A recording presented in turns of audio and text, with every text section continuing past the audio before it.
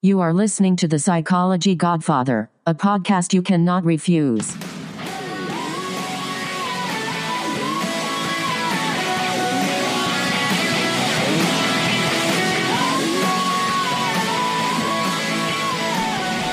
Hey, what's up, everybody? It's George, and I want to start off today's podcast talking about Hurricane Irma, which hit us here in Jacksonville Beach in Jacksonville, Florida on September 11th of all days. So go figure that one out. I guess maybe we need to become more superstitious of that date. I'm not sure.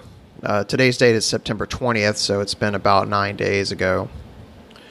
And the devastation that this hurricane has had on the southeastern United States, and talking more specifically about my city in Jacksonville Beach and Jacksonville, St. Augustine, surrounding areas, it's really massive. There's been a lot of downed trees, down signs, flooding, etc. The day after it hit us, I have a lifted Jeep, which I I'm a little bit addicted to, I guess. I enjoy it. I enjoy off-roading and that sort of thing. I've got a winch and the whole 9 yards. But I rode around seeing if anybody might need aid or rescue. And even with a lifted Jeep with 33-inch tires, it was pretty significant, the depth of the flooding. And I believe I put a picture of that on Twitter. I'm not sure, but I think I did. Anyways, we are fortunate in that we have a Honda generator, which is not a big one, but big enough to power a few utilities so I could make coffee in the morning. Thank God for coffee. I love it. Coffeeaholic here. And run a few fans, a TV, things like that. So it made the loss of power more bearable. We lost power for 3.5 days. And the heat index in Jacksonville is a very humid climate. It was in the, easily into the lower 90s. So fast forward to Saturday, I go out for a run with a group of friends, on the river side of town, because we have a large river that runs through the downtown of Jacksonville, the St. Johns River.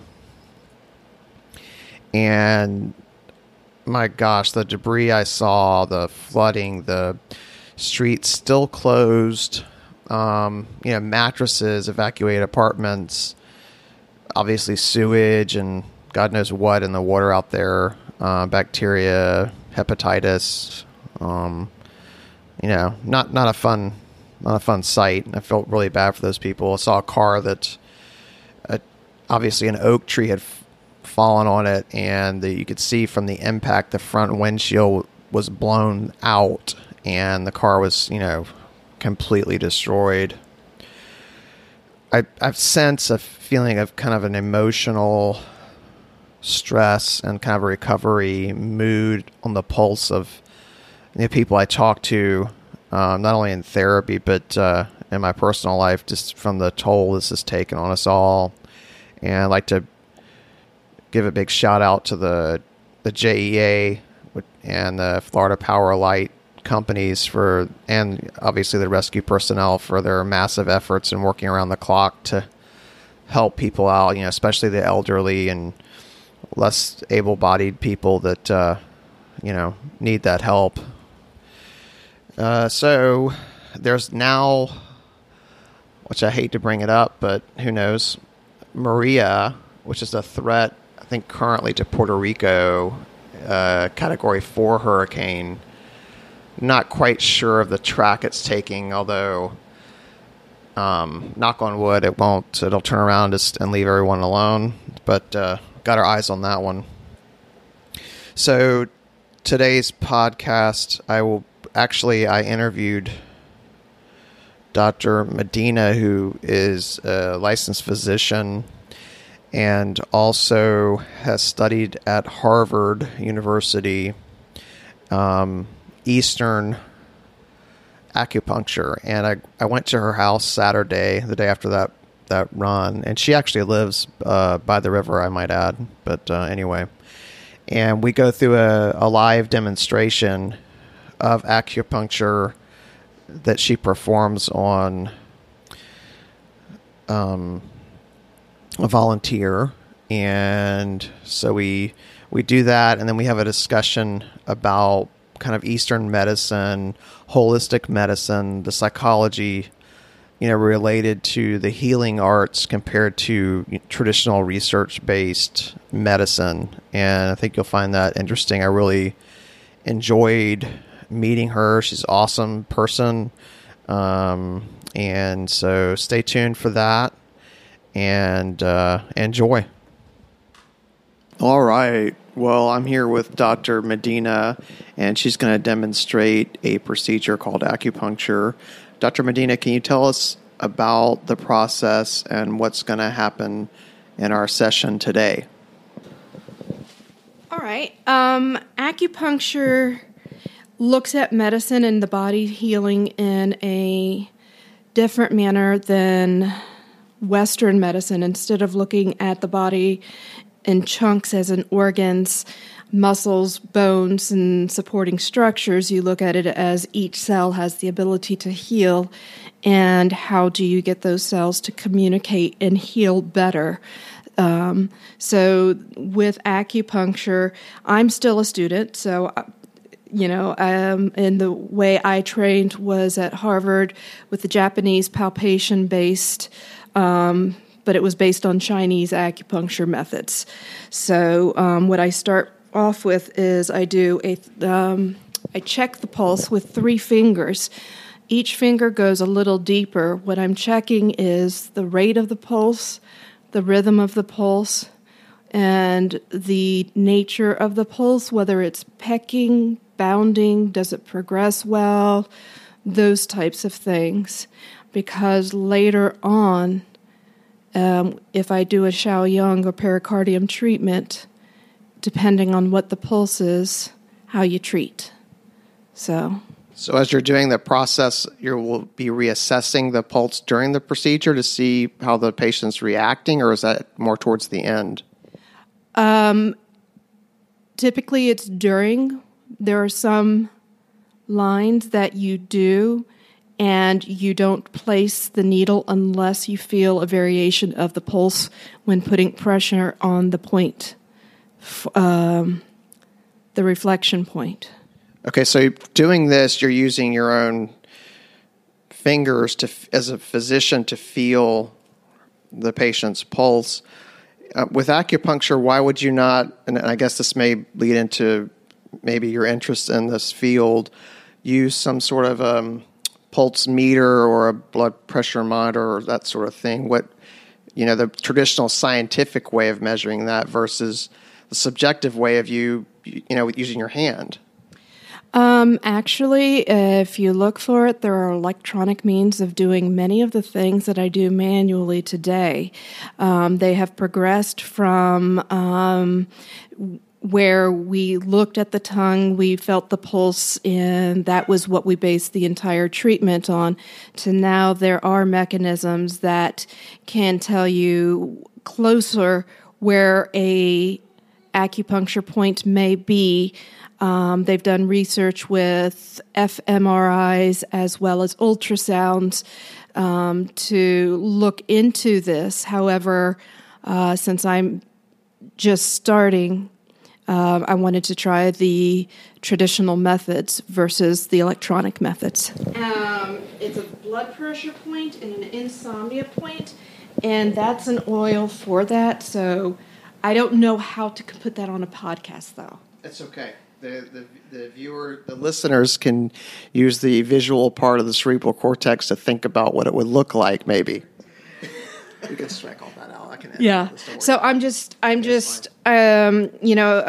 her feet are a little bit cold, which means I may use a little moxa, because you want to do acupuncture on a warm appendage, so to speak, because the chi flows better.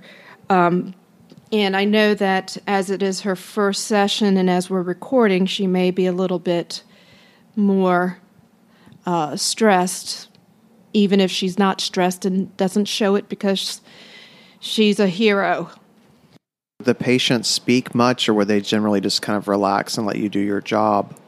Generally, they just relax, and when I ask them whether one point takes pressure off of another point, they let me know.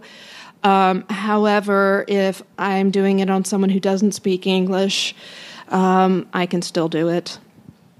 We're going to censor this part out, folks. Hello. How do you feel, patient? I feel fabulous. Okay. All right. It's already working. So, the first part with Japanese-based palpation acupuncture, I'm going to just call it ISA, is what it's called. You first evaluate the hara. You evaluate for temperature of the chest, of the stomach, and of the pelvis, in temperature variations that are not as expected. And you're using your palm to feel those areas now? My palm and fingers, actually. Okay.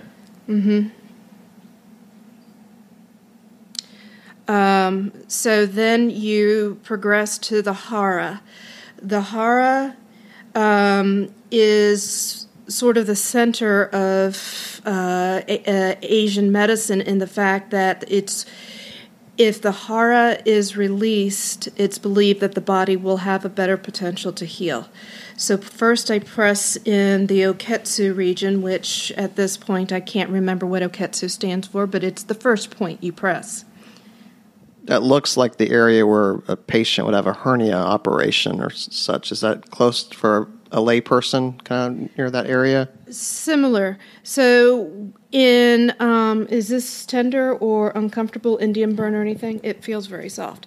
So in Chinese medicine, you use sun measurements. 3 sun are the measurements from 4 knuckles of the patient. So you measure your hand compared to their hand, approximate, and then you press. It's 3 sun away from the midline on the left side. And then you've had an operation? I never had an operation. This is just a... All right, I'm new to podcasting, so that's your official beep. And so I learned how to figure that out. So that's that. Some surgeries do that, so I wasn't sure because scars are very important in acupuncture because you can have surgery and you can have your gallbladder out and still have your gallbladder meridian. It is the source of energy, not the end organ that we're talking about when we talk about the immune or adrenal regions. So when I was asking about the scar, it's because if there was an abdominal scar, it would have affected the meridians. The meridians typically run from the head up and down, so from the head to the feet or from the feet to the head, and many of them cross the abdomen.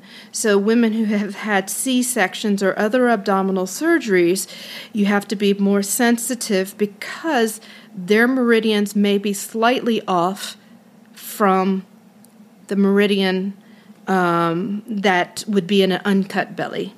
So the next place I'm going to press is the immune. Any discomfort, anything like that? No. Okay. And then I'm going to do the Yeah.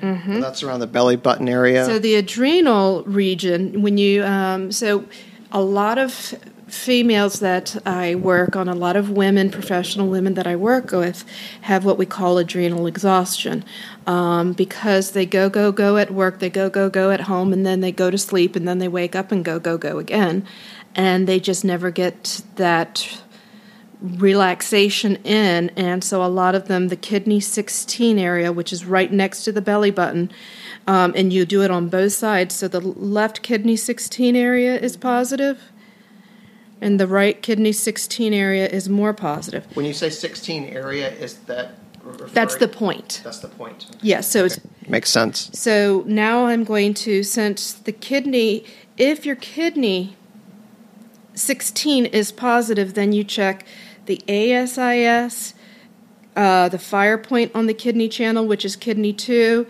the DIMI, which is gallbladder 26, and stomach 9. You'll notice that none of these points that I press are anywhere near the Western organs that we discuss or that we think of when we traditionally think of kidneys, adrenals, or anything else. But in the end, it really does seem to help. How many years of history has this been performed, this acupuncture? How far back does it go in history? Thousands of years ago, you had the acupuncture that was widely used with herbal remedies and those types of things in Asian society. However, one emperor as a child had a lot of acupuncture done, and per this one story, he when he became a ruler, he diminished the importance of acupuncture in Chinese medicine. So that's when they went into other things, such as herbology, a lot more. And then by the 18 and 1900s, if you were an elite Asian person, you would have herbology done, those types of medicinal help. If you were a worker and didn't have the funds for that, that's when you went to the backdoor acupuncturist. So it was a dying art because it was not looked upon with great favor. It was looked upon sort of as mythical. But when the communists started coming with the Asians into the Asian territories, this was what was unique, and that is where the integration of acupuncture became more centralized in medical schools in Asian countries, as they were differing themselves from Western countries and Western medicine. So it was in the 70s, it was rejuvenated, and one of Nixon's aides was over in China, had appendicitis. They didn't have anesthesia. They did acupuncture, took out his appendix. He was fine through the whole procedure. And that's when Americans started to become interested in acupuncture, and more acupuncture literature started getting translated into English. And so, from those literatures and other things, now we have TENS units, pressure points, the massage tables that chiropractors use. Most of those are based on acupuncture theory and meridians. Do you have any comments, ma'am? No. It's funny to talk about it. Well, it's interesting, too, because you're doing a procedure and the people can't see. It'd be really fun to do it on video, but... the fact that the kidney 2 point is not irritated means that the whole channel isn't irritated, so we won't do the whole channel. We'll just do parts of the kidney channel. So again, I'm pushing at the foot, however. I'm pushing at the internal or the medial aspect of the ankle, so the inside of the ankle down near the sole of the foot, and I'm calling it kidney 2 because in Asian culture, that's the kidney meridian. Would a tattoo on the skin affect any of this procedure? That's a good question. Tattoos, depending, is that painful? I feel something. It's not painful, though. But it's something different. So, right. Describe the feeling. It's hard to describe the feeling. It's very hard to describe. I've Okay. had acupuncture done, and it's like you feel it. Like you don't know how you can't verbalize what it feels like. Correct. At all. No. A feeling you've never had before. Yeah, like no feeling versus, oh yeah, that's a feeling. Is this in your way? So you're doing a diagnosis based on these points, and then after the diagnosis, you'll be able to know where to put the needles? Correct. So the reflection points that are positive will direct me later which acupuncture points will be active. And If I press on the acupuncture points and the reflective points are no longer painful, then I've hit the point. If I haven't, then I don't put the needle in because it's not active.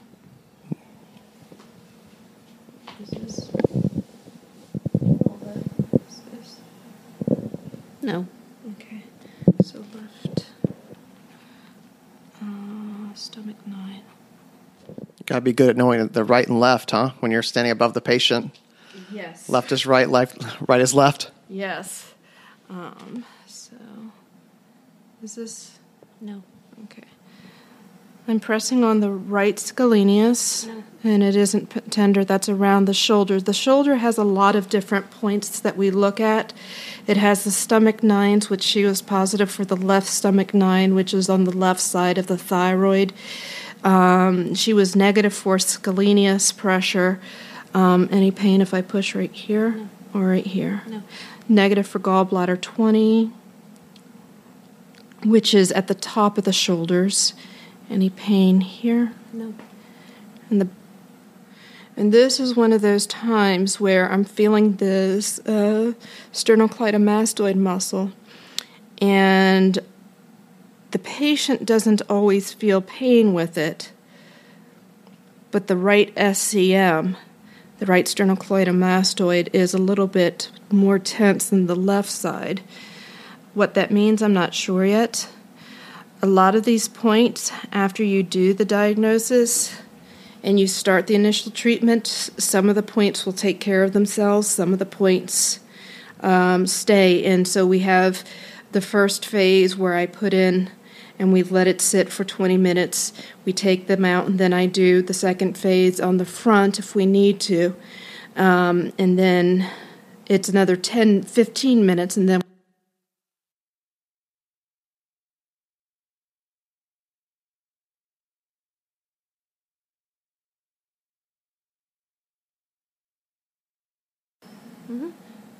So I'm not feeling any liver deficiency at this point. I'm feeling, ironically, the liver deficiency points are around the liver, but that's the only organ that ever seems to correlate.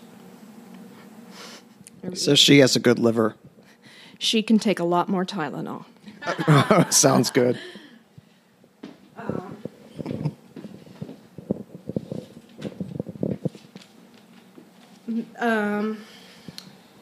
Once a student becomes more advanced in acupuncture, all of these numbers come straight from their head. For instance, Oketsu is liver 4, lung 5, are the points you use to treat Oketsu. You use large intestine 10 to 11 to treat immune. So each of these points have a different relief point. However, because there's so many points, for me to keep them organized at this point, I write down the points, and then I go to my little cheat sheet and I write down what the treatment points would be, and then decide from there how to proceed to place the needles. So you're correlating the data with that you got from the patient with the procedure you just did. I didn't hear that you did an oral history, with Western, I guess, medicine, what's bothering you, or you have an anxiety, or having pain. Is that not incorporated as much into this practice? If you don't do palpation-based, yes, you do a lot bigger history. If you do palpation-based, however, for instance, I asked for the patient to be wearing a loose shirt and shorts so I could see any scars. I didn't see any scars that would tell me gallbladder or any other issues, so I knew that I was dealing with a basically healthy young female. And other than that, no, it doesn't. If you're doing palpation-based. Now, if you're not doing palpation-based, they do rely more on history, tongue examination, that sort of thing. So if I want to stop smoking and I'm going to an acupuncturist, would you do these same procedures? If I was going to be doing someone who wanted to stop smoking, yes, actually I would. I always start off with the hara because the hara helps the body heal itself. And so some of those things, when I get around to those points, have self-treated or are better. So, for instance, the ear points are what we use a lot with stopping smoking. And if you just go straight for the ear point, it may be a little bit more uncomfortable than if you release the hara and allow the chi to flow. Very good. I'll try not to interrupt you too much. Tell me if I'm... Nope. I wish I tried. And you're like just slipping and sliding on their legs, and you're like, I'm sorry, I would have shaved my legs this morning, so So you just shaved your legs, ma'am? No, I did not. That's just what I'm apologizing for. Because I thought Gabby was going to be on the table and was not prepared. See, I have to get a pedicure later, so that's why I shaved. Well, I just shaved my legs. You want to do me next? Did you bring any cheesecake? I brought champagne and grapes. No. Strawberries? No. Okay. So, kidney 9. Is this softer for you? Okay. So, now I have her toes covered up because with kidney 2, I'm going to be going to kidney 3. And, Now, what gauge are those needles, doctor? 18 by 30. 18 by 30. So that's super, super small. Very tiny. They're tinier than the Botox needles that I've used on people. Okay. So you're inserting the needle into a cylinder? Yeah, into a cylinder, a loading cylinder. And then with that same hand, I press where kidney 9 would be. And then I press and make sure it still feels soft at the ASIS. And then I press the tube and tap in the needle. That was quick. Didn't feel anything. Oh, 1, Didn't feel 2, anything. 3. There's a nice little... You need to take some pictures of this to post on the podcast. But there's a nice looking needle there hanging out of her left, I guess. Her left kidney 9, which is right below the gastric nemeus on the medial side. Now for the left gallbladder 26, I'll be doing kidney 7, which is where the soleus comes up on the inside of the leg as well. And these are the main points, but after I enter these points, I'll enter kidney 27, which is a helper point that will alleviate the discomfort you feel even more from pushing on the reflection points. So I'm pushing her gallbladder 26 by her side. As you're pressing on the point. As I'm pressing on kidney 7. Does that hurt? No. Okay. You need like long arms to do this if you have a very, very tall patient. I'm a 5-foot doctor. Yes, I've been in that situation, and I have the patient bend their feet or bend their knees, and you'll see when I do stomach 9 and kidney 3 how I do it. So I place the needle and then tap it in. Did you feel that one? No. So there's blood everywhere. I Of course know. I'm kidding. So left kidney 3. Let me think here for a second. Kidney 3.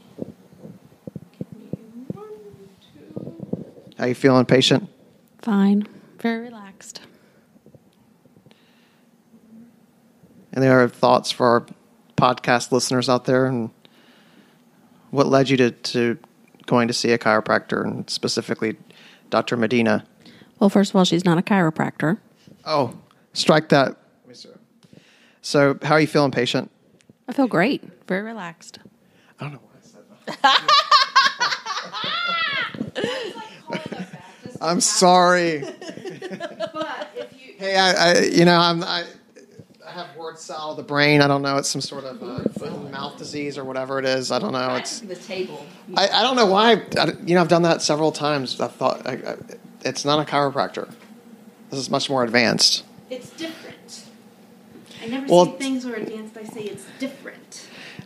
Now, I won't put this on the air, but do you have to have like a medical license to do, or some sort of... You have to have a license. So I decided to leave the mess ups on there because I think as human beings, we're all voyeuristic, and I think it'll be more entertaining that way. And if you happen to be a chiropractor, it was a complete Freudian slip, so no disrespect. So if you don't like it, then you can get your money back. Oh, wait a minute, you didn't pay anything. This is free. Kidneys? Okay. So for your previous question, yes, you have to have an acupuncture license to practice acupuncture. The course I did was for physicians, so it was an abbreviated 1-year course. And we had over 300 contact hours during training. But 1 year is abbreviated? yes. Okay, roger that. It's kind of like when you learn to write and you can write your name, you can write, but can you write an Emily Post comment section? Nervous, I forget my points, and I have my little point verification. Cool. Now, is that an app? This is an app to help me remember when I'm nervous. So remember where the points are. 21st century needs. You know, I know you're a good doctor because most doctors would not admit to being nervous. So you actually, the ability to be nervous is diagnostic of a good person. So take that as an enormous compliment. Thank you very much. You're very welcome. So what I'm going to do... What's wrong? You rolled your eyes. No, I didn't. Sorry. Okay, so I'm pressing on kidney 3. So when I have a tall person, such as your wife, I all 5'3" of her, I have them bend their knees, so I can feel the reflection point while pressing the point. Is that better? Softer? I always wanted to be a doctor's assistant. It's not that glorious. Well, I've heard sometimes they get scalpels thrown at them. In my contract, I'm not allowed to throw scalpels. We have 50-page contracts now.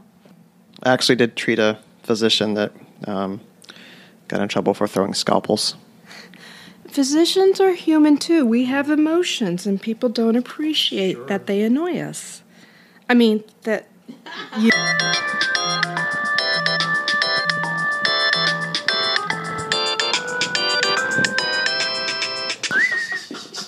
I'll take that part off. I won't put that on there. Oh, I lost my blanket on my foot. That's fine. Can you put it back on? If you want to, yes, that'd be nice. I might not touch your needles. Can you feel the needles? No. When the needles are placed? The needles are so tiny. Even with the needles, for instance, when I was having my first set of acupuncture at Harvard, that feels softer. So I'm going for kidney 27 right now.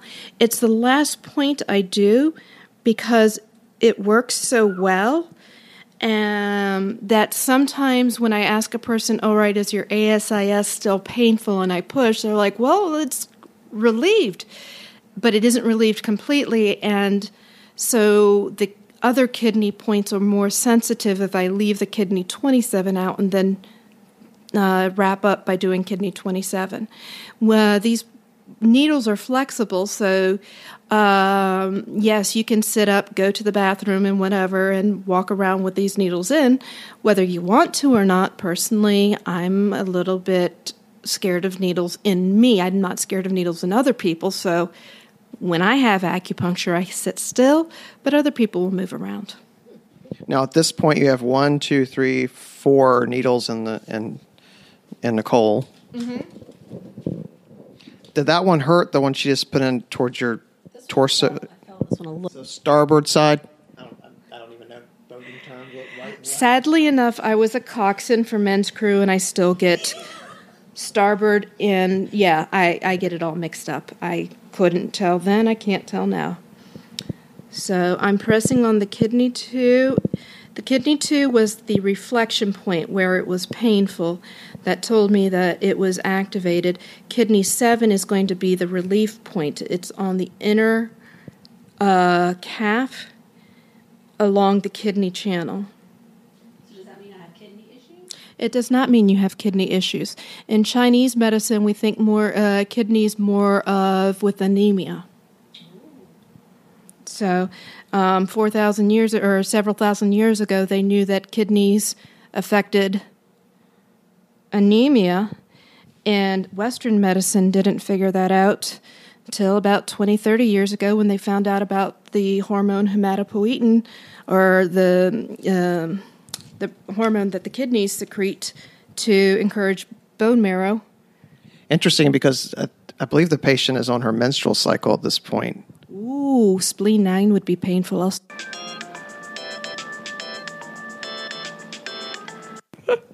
Very observant. Hey, my husband's observant too. I have 20 eye crush eyeshadows from Kat Von D, and there was one I was missing, and I was at Sephora with my husband, and I was like, oh, what is the color I was missing? And he picked it up and said, it's this one, honey. And every girl turned in the store. Wow. Apparently it's not common for men to know. Okay, so kidney 9. He sounds like a keeper. He's definitely a keeper. Explain your makeup obsession. I call it maybe it's not an obsession, your makeup interest. We'll do our next episode on makeup hoarding, ladies and gentlemen. I love makeup. So when I was younger, I enjoyed painting. When I was in college, I did some oil painting. And when I had kids, I stopped doing all of that, got serious, got a job, everything else. So my husband, version 2.0, bigger, better, said, what do you do for you? And I said, well, I go caving. He said, no, that's for your older son. I said, I go kayaking. That's for your other son. You do this for your mom. I had done nothing for myself. And he said, you like art? Why not makeup? You like makeup. So he started me on makeup collection, and now I own just about every palette from Too Faced and Kat Von D. Wow. And Urban Decay. Do you know what those makeups are? Yes. But the girls would know even better than me. My girls. Your girls. I recommend Bare Essentials. Bare Essential only if you're really, really pale, because it doesn't work well with women of pigment. Yes, that's my professional opinion. Okay. So you're going down your list of points, and you're at. Are you at the? Let's see. This is the patient's G2. So we did left gallbladder 26. This is right side first. Okay. So the right kidney 2, we did the right kidney 7, 10 to treat, and then the right ASIS. We had kidney 9 in. I'm going to go up to kidney 27 and see if I can release ASIS a little bit more. And now I don't know what ASIS means. I forgot. Anterior something, something, something. Iliac something. But it's right here. So I'm pressing on the hip.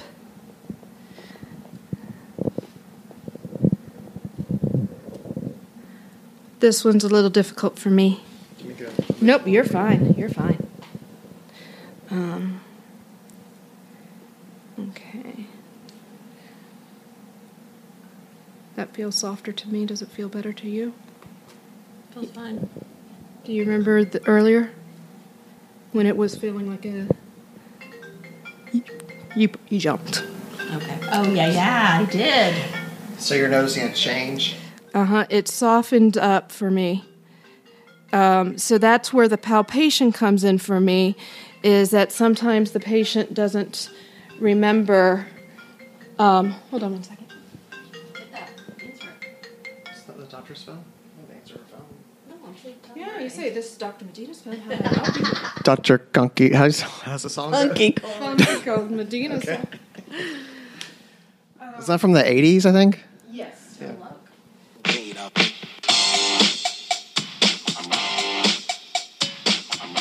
So at this point, you've removed the needles and you've turned the patient over and she's facing down. And describe for us what this part of the procedure is about. So typically, I concentrate a lot on the front of the patient. Even if they have back pain, I concentrate on the front because if you treat the hara properly, the body can start to heal. However, you have them turn over and you find other points, like for instance, they say the sugar points are on the back, and no, it doesn't keep you away from sugar. I'm sorry. But if you have a predisposition for diabetes, such as my husband, his hemoglobin A1C is usually 6.1, 6.2. Even though he exercises and eats correctly. However, since we've been doing the acupuncture, his hemoglobin A1C is between 5.5 and 5.6, which is a lot better for diabetes, which means he doesn't have to be on diabetes meds. Why? I don't know. But it worked, and so I'm continuing. So, what is a normal measurement of the HA1C? Hemoglobin A1C, you want in the fives, like 5.4, around that area. So 6 is you're starting to look at the patient with a cross face and say, shame on you, stop it. But truly, some patients just don't metabolize carbohydrates like other patients and do everything right. It's just their genetics are wrong. And their cells, that's what their cells do. So that's why medicines came out, was to help the cells better accommodate carbohydrates. We now use it for people of all sizes and eating habits.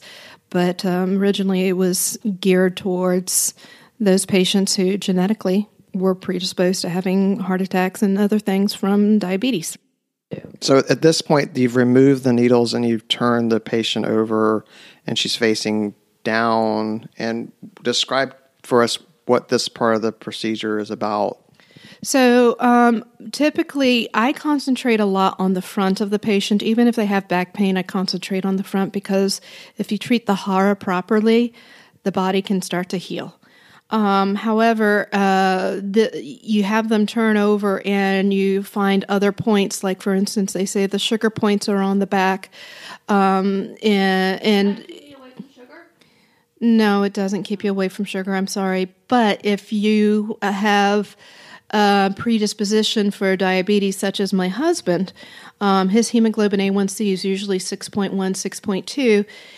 Even though he exercises and eats correctly. However, since we've been doing the acupuncture, his hemoglobin A1C is between 5.5 and 5.6, which is a lot better for diabetes, which means he doesn't have to be on diabetes meds. Why? I don't know. But it worked, and so I'm continuing.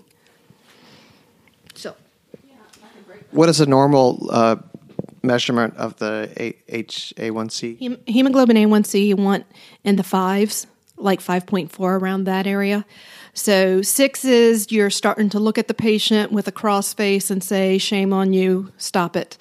But truly, some patients just don't metabolize carbohydrates like other patients and do everything right. It's just their genetics are wrong.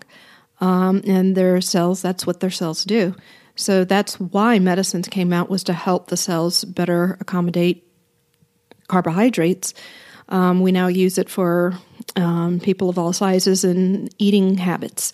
But originally it was geared towards those patients who genetically were predisposed to having heart attacks and other things from diabetes. So my hands are cold, sorry.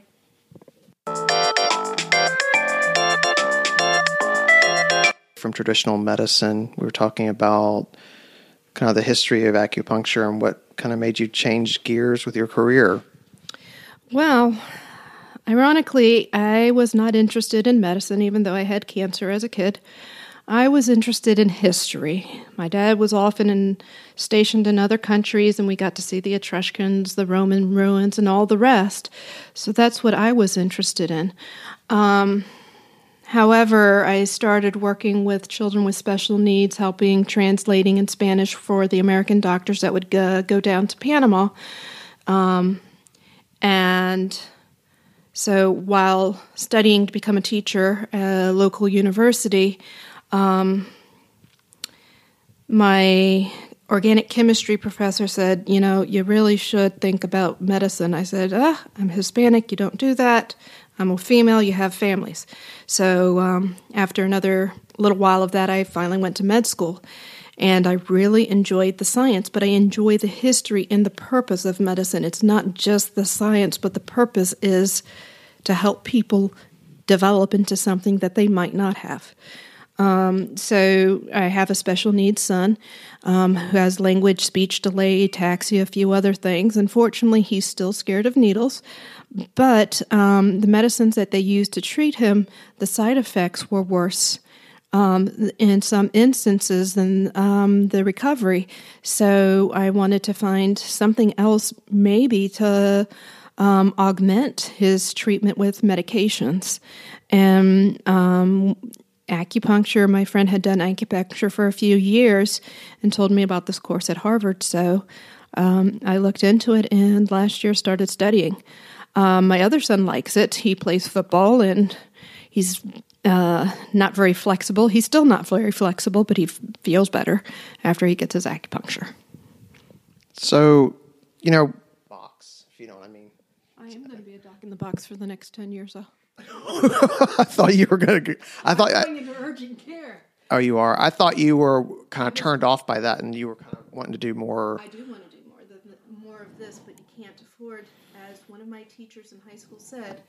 And one of my teachers in high school told me, if you can't afford to do what you like, do something else well enough to where you can pay to do what you like.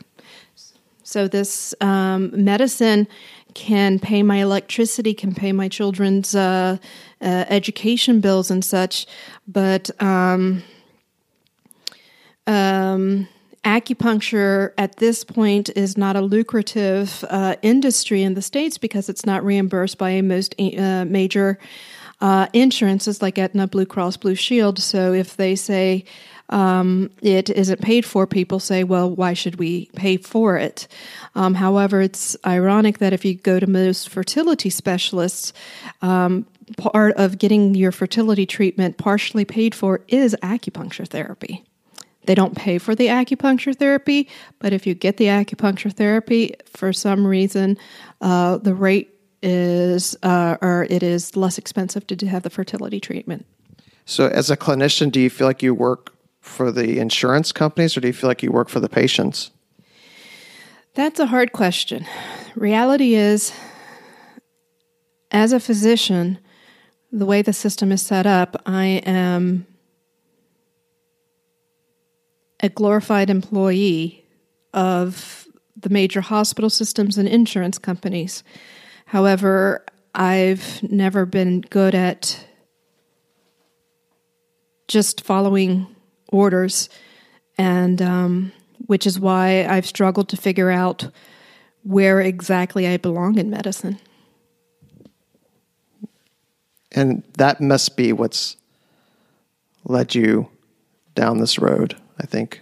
And I'll strike that from the record, but it sounds like that's what kind of got you interested in this. This is something that insurance companies don't have a part of yet, so they don't tell me I have to document a review of symptoms. Doctor, now you don't have to answer that. I know this will get you in trouble with the Board of Medicine. Go ahead, ask. Do you think insurance companies care about their patients' health, or not their patients, strike that? Do you think insurance companies care about their customers' health, or do you think they're more concerned about making profit and money? I think it's a mixed bag. I think there are some in insurance that are interested in the patient's well-being. However, I think a large part of it is profit. Otherwise, why would the major CEOs be taking home millions of dollars that come from the premiums paid by insurance from the people? If it was only for the people's welfare, they would reinvest the premiums back into the person's health care to provide them with better health care. Which is what Medicare is supposed to do. Is the government have some, I don't want to go off too much on a tangent here, but isn't the government supposed to... Possibly. Isn't the government supposed to be regulating that, though? Isn't that what Medicare is? In other words, the government sets the reimbursement rate. So all roads lead to that. I'll put Medicare is as crooked as Blue Cross. So our government. Oh, Blip, yes. Okay. I don't want to go off too much of a tangent. You're done, sweetie. I hate Do you to mean- say do- that, do you but mean- your back points. You did. She didn't have any sugar points that were positive. Her four corners were good. Her econ was good. Everything. The lumbar looked good. Felt good. So. Awesome. Thank you so much. Nicole, do you have any comments you want to share about your experience going through this process and being what's the proper term for the subject or the... I guess the proper term would be patient. However, I was taught by my mother that you treat patients like family. So to me, I haven't met a patient who wasn't a friend or a family. So as a friend, how did it feel? It was very pleasant. No discomfort whatsoever. Relaxing. Would you do it again? Sure. Would you recommend it? Sure. Why not? So how can people get in touch with you, Dr. Medina, if they want to? Are you on Twitter, Facebook? Do you have a website? And when I do start practicing acupuncture, I'll definitely have a web page and be advertising that way, since that's how you communicate now. Do you actively receive acupuncture yourself? I do. I do actively receive acupuncture. I usually have to volunteer for it. When I would go up every few weeks to Harvard, I would volunteer for them to demonstrate different techniques, because I found it so soothing and helpful with headaches and stress and other things that every trip I made up to Boston, I always made sure that I got some acupuncture. Well, that was really awesome. And this is part 2 of my interview with Dr. Nancy Medina, where we talk about what just happened, and I probe a little bit further into her background and kind of my observations during the acupuncture procedure. So stay tuned for that part of the interview. Okay, well, that was really cool. As an observer here, I have to say I feel a healing effect just by being in the room.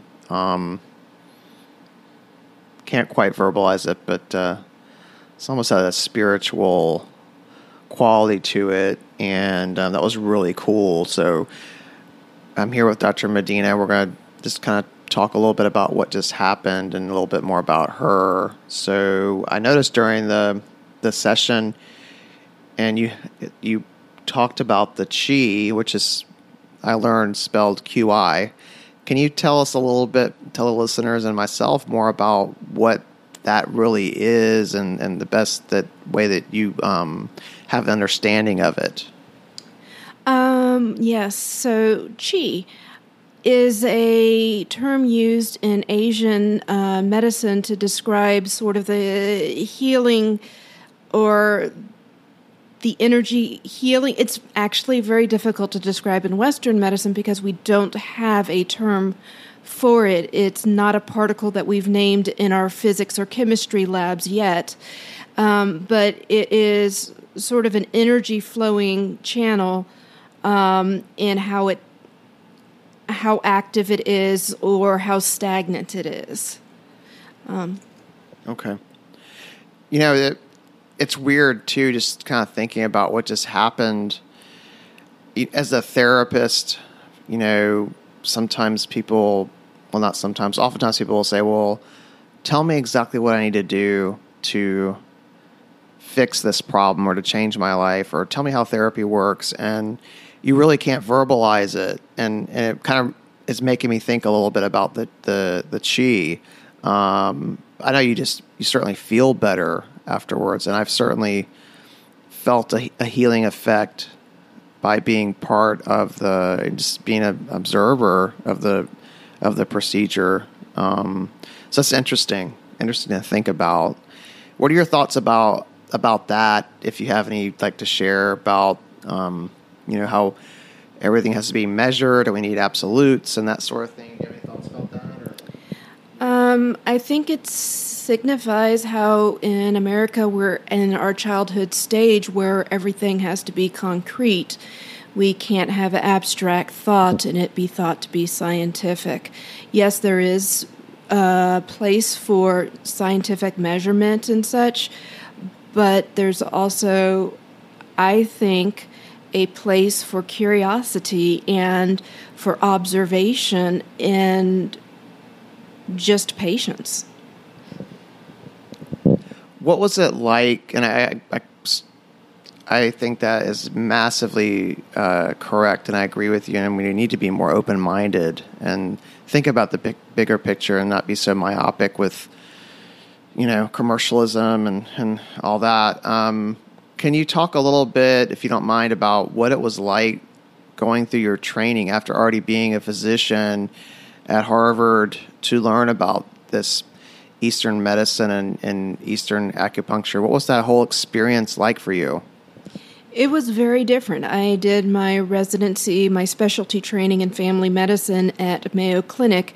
Everything was evidence-based medicine.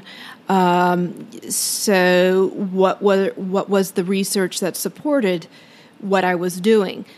At Harvard, they had a lot of research that they presented using functional MRIs and ultrasounds, and showing the activation of different areas that showed there was a change with the acupuncture. However, it's in the infancy stage, so not all studies were able to quantify what they were looking for. But it was very strange. It was like going back to Sunday school in a way where you learned about things that you had to take on faith because you had to first learn it to understand it. So I had to first learn the points, learn the different channels. There's over 260 points, and the channels that coincide with them, and then to understand how they work together. And then after I did do the year course at Harvard for physicians, I started going back and understanding why they were also making us read the research papers and what those research papers meant for acupuncture today. So it was like being a student again, but being a very young student. So do they have journals of acupuncture that are, I mean, that sounds really probably like, I don't know, if it's not scientifically based or with the scientific method, I guess, as the traditional clinical trial kind of model, are there journals and or is it more, kind of, like the Karate Kid movie comes to mind or something where you have a leader who's teaching you kind of the secrets and the traditions, and then you have a that sort of way of learning it, or I guess how do you juxtapose that with the literature? Is there literature out there that are like traditional, like the New England Journal of Medicine, so to speak, for arts and sciences such as acupuncture? That is a good analogy I like to the Karate Kid, because that was a lot how I felt the first 6 months of training, where I was just trying to learn the terminology and the geography of the human body over again, not in Western medicine way, but in Eastern medicine. And even though they gave us the research papers throughout, I didn't appreciate it until the last 3 months what they had been teaching us with the research papers. Yes, there have been numerous articles that have been published in journals around the world, the States as well as in Asian countries. And if I was a better student, I could tell you exactly which American journals. But there have been a lot of good or acceptable journals when strict scientific method is used that have published acupuncture research and results. The VA, for instance, has a clinic that is dedicated for veterans with issues that Western medicine has not been able to help, now undergoing Eastern medicine treatment, and they record what's happening. They have charts, but it's very different than Western medicine charting. That brings to mind the kind of the skeptical. So, we're in Florida, and Jacksonville, Florida, and kind of the skepticism of, oh, you're going to go to an acupuncturist, or oh, you're going to go to a therapist, or oh, you're like, what, come on, they're just trying to take your money, or that stuff doesn't really work. What are your thoughts about that sort of? And it doesn't necessarily have to be in Jacksonville, Florida, but just in general, the kind of skeptics or the old school, kind of good old John Wayne types that are like, hey man, like, what? Real men don't go to therapy or go to no acupuncturist. What are your thoughts about something like that? Actually, that's funny because it was when I was visiting a physician who's a friend in New Mexico, and she was taking care of some Native Americans at the government facility, and we were taking care of someone with chronic headaches, and I asked, why didn't we do the standard, treatment? She said, or with different like botulism toxin, that type of thing. She said, that's not something that is on the budget. And that was when she was using some acupuncture points with some of her trigger point injections. And I started to think, we had trained together at Mayo, and I had, in 15 years, not thought outside the box. So yeah, there was some skepticism when I first started the acupuncture course. I wasn't sure I believed it, but part of the reason for taking the acupuncture course was I wanted to understand other healing methods that my patients were trying, so that way I understood how to relate Western medicine, the medicine that I could professionally offer them, with the complementary medicine of Eastern medicine. I wasn't sure if at the end of the year I would truly believe acupuncture worked or not. During the beginning months, I did volunteer for several demonstrations, and there was no moment where clarity came, but throughout the demonstrations, the next day and the next week, there was definitely a change in my demeanor, my energy, my frame of mind when dealing with my problems as a wife, mother, physician, daughter in daily life. That's good.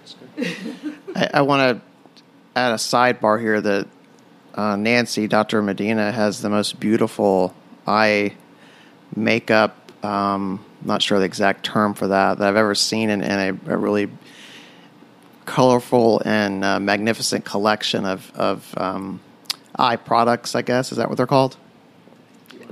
So, yes, I do collect makeup. I love Kat Von D, Too Faced, Urban Decay, some of the larger palettes, the more artistic palettes. When I was younger, I've always been into art. When I was 5, I took up piano and I played classical piano. I played for churches, weddings, funerals, that type of thing. In college, I took up oil painting. And when I had children, I sort of fell away from the creative side of my hobbies because everything was about raising the children. And so my husband had said, "What do you do for you?" And I said, "Well, I do camping." He said, "No, that's for your one son." I said, "Well, I cave." He said, "That's for your other son." I said, "What about this?" He said, "That's for your mom." He said, "You like art. Why don't you get some makeup?" And that started it all. And I now have, instead of a toy room, I have a makeup room. Awesome. That was really an impressive collection. Seriously, I was pretty amazed. And so you just mentioned that you grew up playing piano. Do you still play? And you are you classically trained in piano? I don't know a lot about it, but how often are you playing piano these days?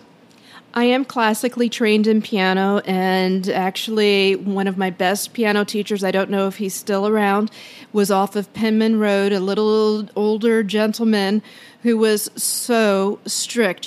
He had 2 grand pianos in his music room, and only his best students could play the grand piano, which my brother was one, and but I never achieved the level that, even though I was advanced, I was never perfect enough to play that piano, but I was proud of my brother who did.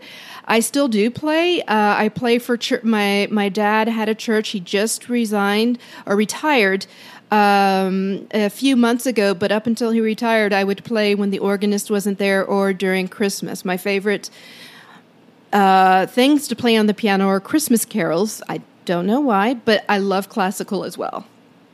That's awesome. I played very briefly as a child, and was not very good, and actually I felt like it was punishment, but that's for a different episode, I guess.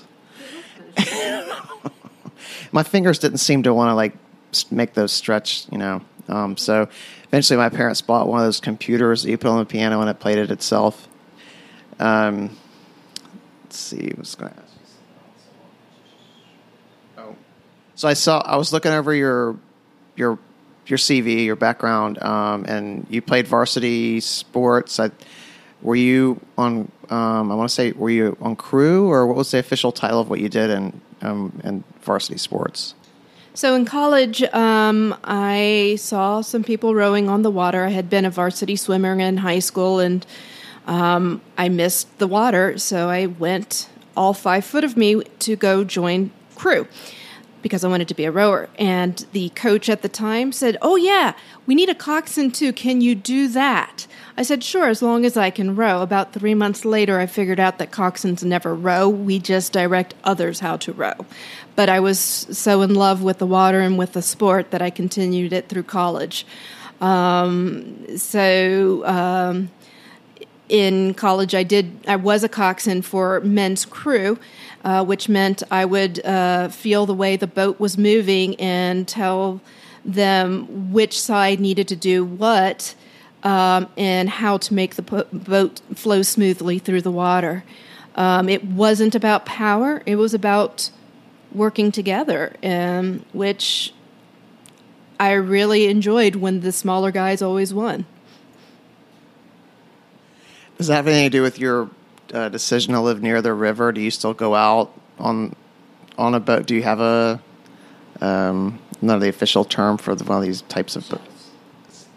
A shell. No, I don't still go out on the shell because now I have children, and crew takes about 2 to 3 hours a day to maintain the equipment, to get out to the river and participate in the sport.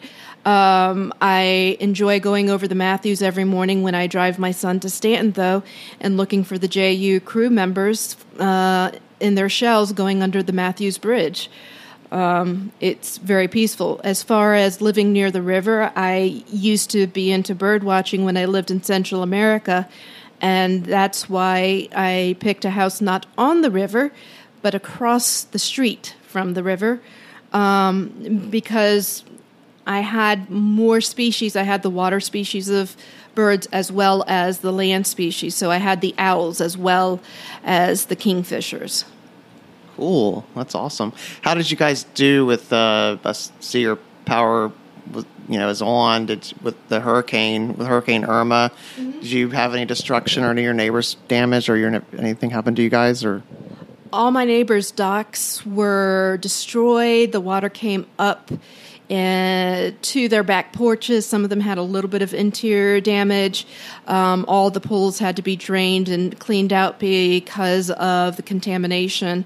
My house, since I live across from the river, it was a very economical choice because all I had was some wind damage with the shingles and the siding.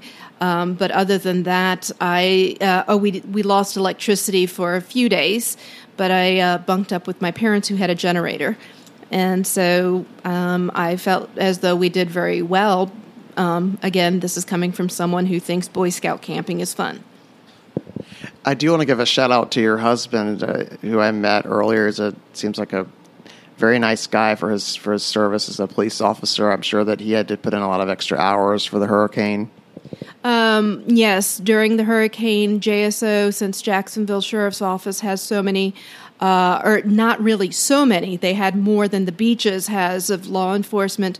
They loaned, and the beaches was under more stress. They loaned JSO out to the beaches to help with managing the stress of the hurricane. He ended up working probably about 60 extra hours of overtime. And actually, when he would come home, I would do acupuncture, focusing on his immune and his oketsu, so that way his exhaustion wouldn't lead to illness or mistakes later on. Earlier in the podcast and interview, you were doing an assessment on the subject, and you mentioned adrenal exhaustion, and I know just a little bit about it, but I'd like to hear your thoughts more about that, as it has to do. You were talking about a lot of your female patients that are working nonstop and raising children, and it leads to this adrenal fatigue kind of syndrome, and you're assessing for that. Can you tell us, our listeners, a little bit more in depth about that and how you address that and that sort of thing? Sure.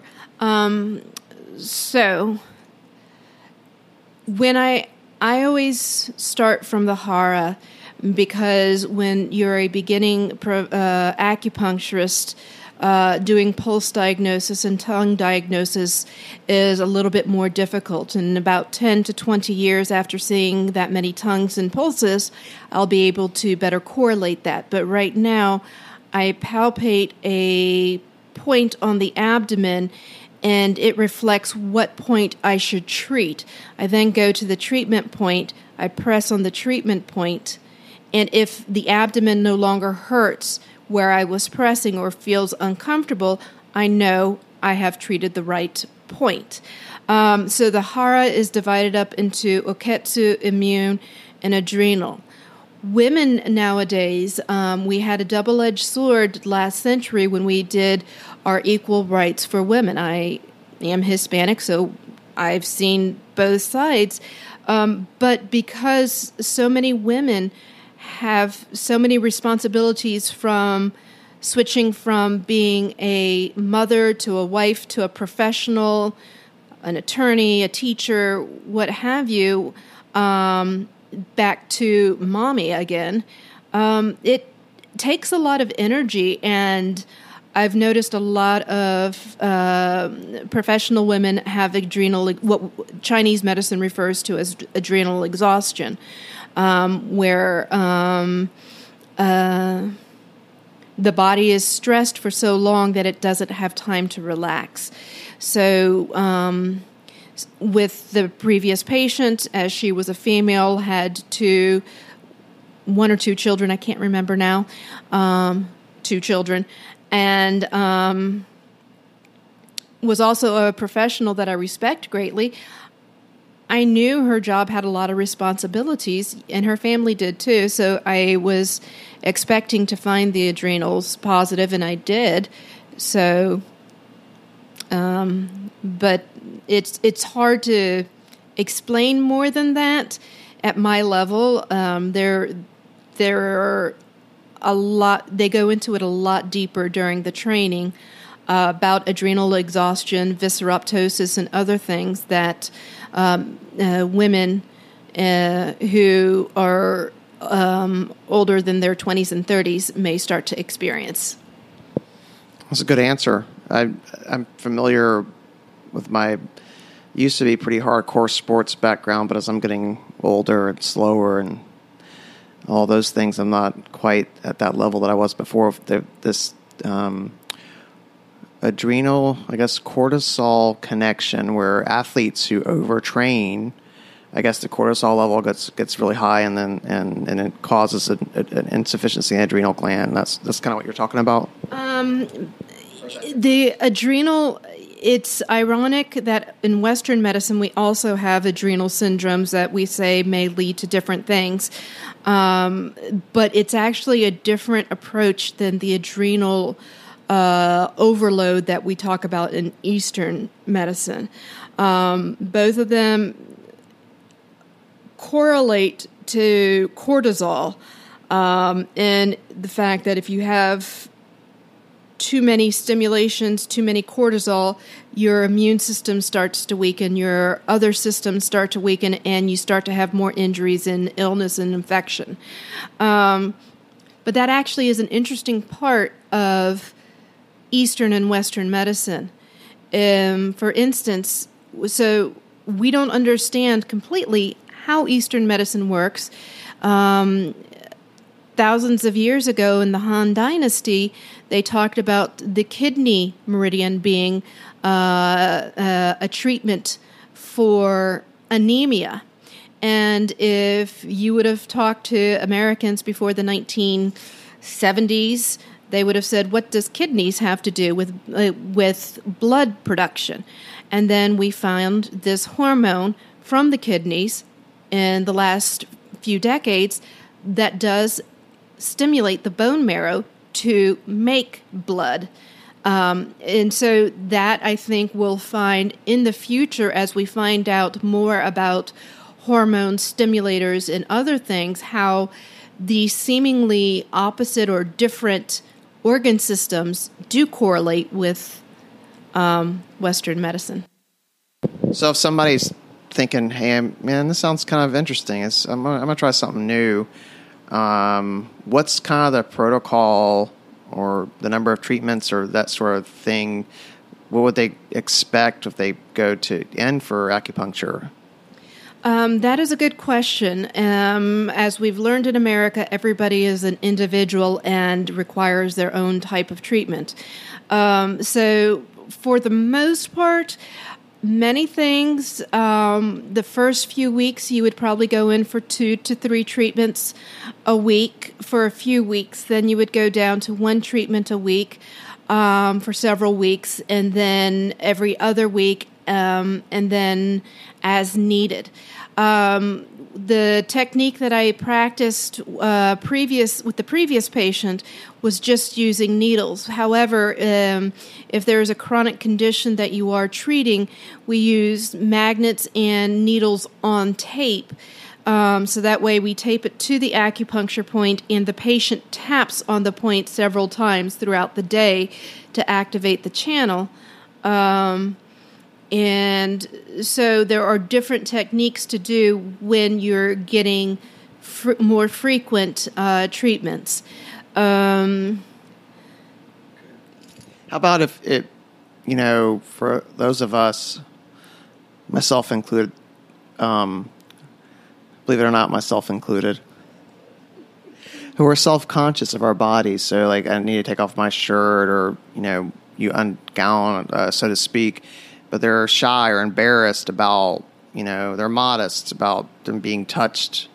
Any suggestions to relax them, or kind of how, most people deal with that part of it? First, as your friend said in high school and you were giving your first speech, imagine everyone in their underwear. Yeah. If all else fails, just imagine your practitioner and some grannies. But realize where the practitioner is coming from. Yes, in society, we don't touch other people once you get past a certain age. But in medicine, we revert to the 3 to 4 year old age where we touch things to understand. So understand that if you look at your practitioner as a 3-year-old who is learning to put something together or make something with Play-Doh, they're not judging whether you've got a body that belongs on Vogue versus a body that you wouldn't show your mother. We don't look at things in that view. We look at things in Western medicine, we're looking at it in muscles, organs, and such. In Eastern medicine, we look at it with palpation. In fact, many of the best acupuncturists in Japan were blind, and so they felt the points that they were treating. They didn't even need to see it.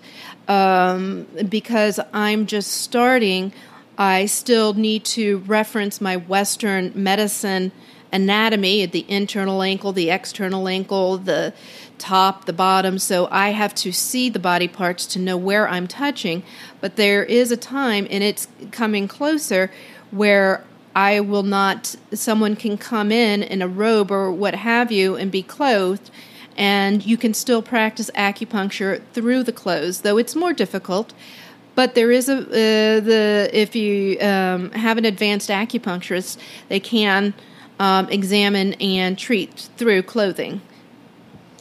So is that, you may have already just answered this question, but as you were talking, I was thinking about the cultural, I've never been to Japan or China or any of those areas, but there's a lot less space, and people are more kind of, and in America, we're all about my big house, my big space. Is there a correlation between that and our kind of issue with being touched, do you think? That's a very good question. So in Asian medicine, they actually went through their own periods where they, you may examine the wrist pulse only, and from the wrist pulse, you had to be able to diagnose the whole body, because men and women who were not related were not allowed to be in the same room or converse, that type of thing. So they've gone through their own phase of, I would call it medical shyness. And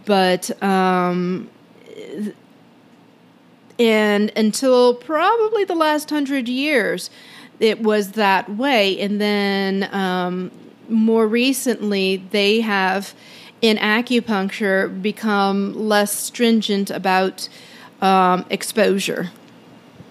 Okay.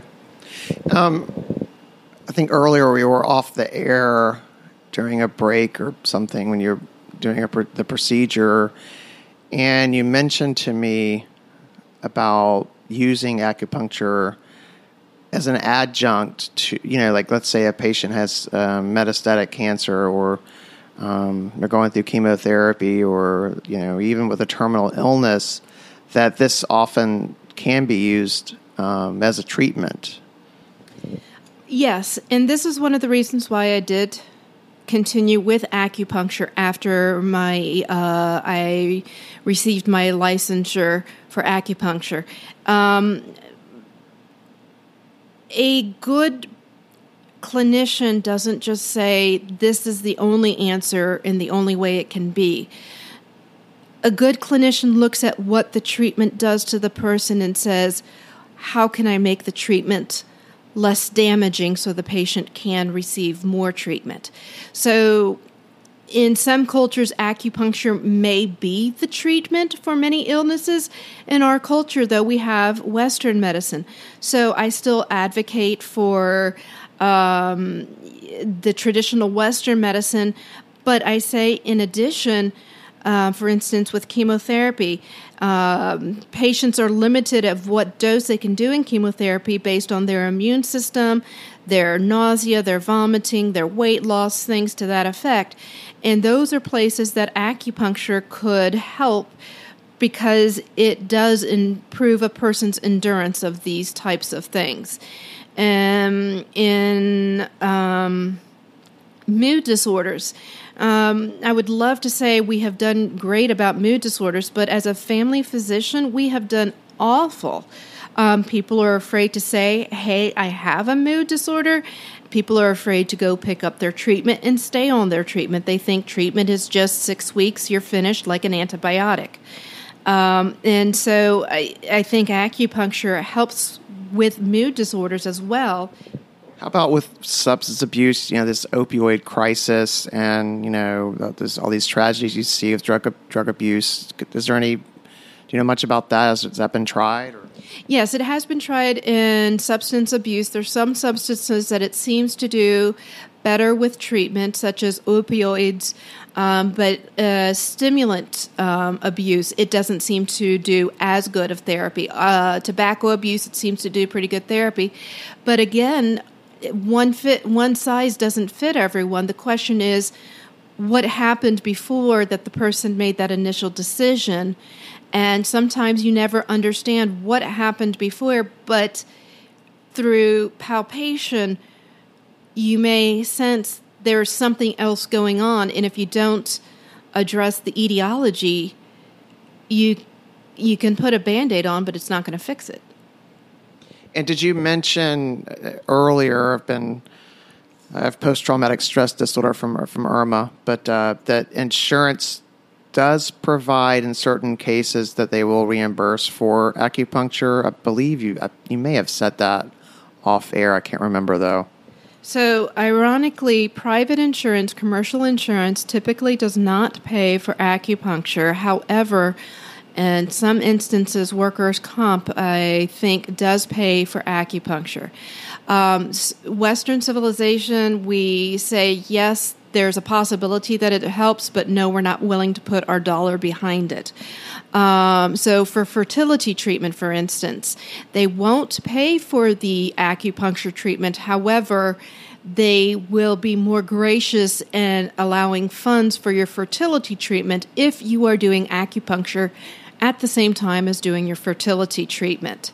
So they accept that it is a method that helps, but they don't understand how to bill and collect for it. So I think that's a major issue for insurance. Do you know, and I obviously don't, but perhaps you do, how does one set their fee schedule, or what is a standard fee, the going rate in the United States for acupuncture session? I have absolutely no idea. I'm not sure if you do, but I thought I'd throw that out there anyways. That's also a difficult question. It's a provider by provider. The masters that taught me, I think it was 110 per session, between 110 and 125 per session, and that was in Boston. So in different states it varies, and different providers have different plans, just like insurance companies, where if you go get your preventative or maintenance treatment, you get a discount in your following year of premiums. So a lot of acupuncture providers, if you get regular acupuncture, charge you less because it's not as difficult to treat once the base has been stabilized. You know, that reminds me too that back in graduate school, one of the few things I remember is they were teaching us about, becoming a therapist, and the mode, which I'm sure you as a doctor remember from statistics, which is the most, if you take the number of sessions or visits a patient or client has, the mode number of visits for a therapist or a psychotherapist in the United States is the number 1. Just thought I'd throw that in there. It's the most. So usually people might come in and try it out and they don't come back. But that is, as a provider, as a clinician, it is a lot of work to do the assessment and to do the psychosocial background. And then, like you're saying, with acupuncture, I could see where it would match that as well. Any thoughts about that being the modal number? Yes. It seems as though in Western medicine, I have noticed a lot of patients make first-time visits and are very interested but fail to follow up, whether it's motivation, time, money, or what have you. In the States, we seem to think that medicine is like buying a gallon of milk, where you just go in, you get the gallon, and you have it. But you truly need 2 to 3 sessions for the provider to understand what's going to be the best way to help you, because not everybody is the same, and history is very, very important, as well as gauging your response to previous treatments. So if you don't go back after the treatment, even if the treatment failed, that's still important message or information for the treating provider, because they know, okay, if this fails, then not to try this, try something else. So failure is as important as success in treating patients. And of course, I've heard many times, I don't want to go through all that with you again. I don't want to tell my story again. But you're right. That's very important data. And it almost seems like people are looking, maybe unconsciously, I'm not sure, for a reason not to come back. So, not sure about that.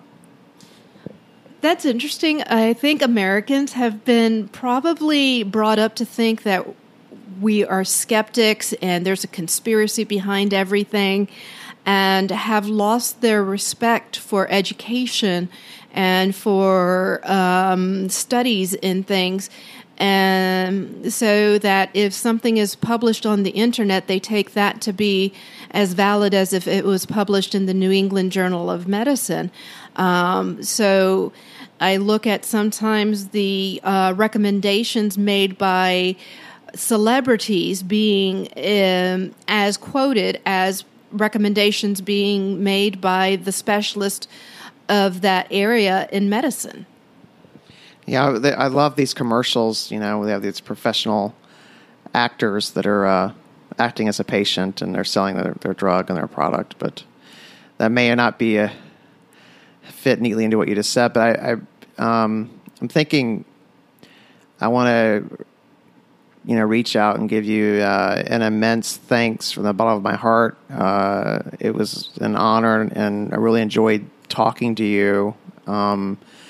I'm sure I'll have more questions, but for later episodes. And it was really nice of you to do this, and I think it was a very educational, eye-opening experience for both me and the subject or the patient. And just want to thank you again for making the effort to do this and to share your wisdom and knowledge with us. Well, thank you for having me, and thanks for your open-mindedness. Yeah, and I look forward to future sessions. Thanks so much, Dr. Medina. What an awesome interview. And that's a wrap for episode 3.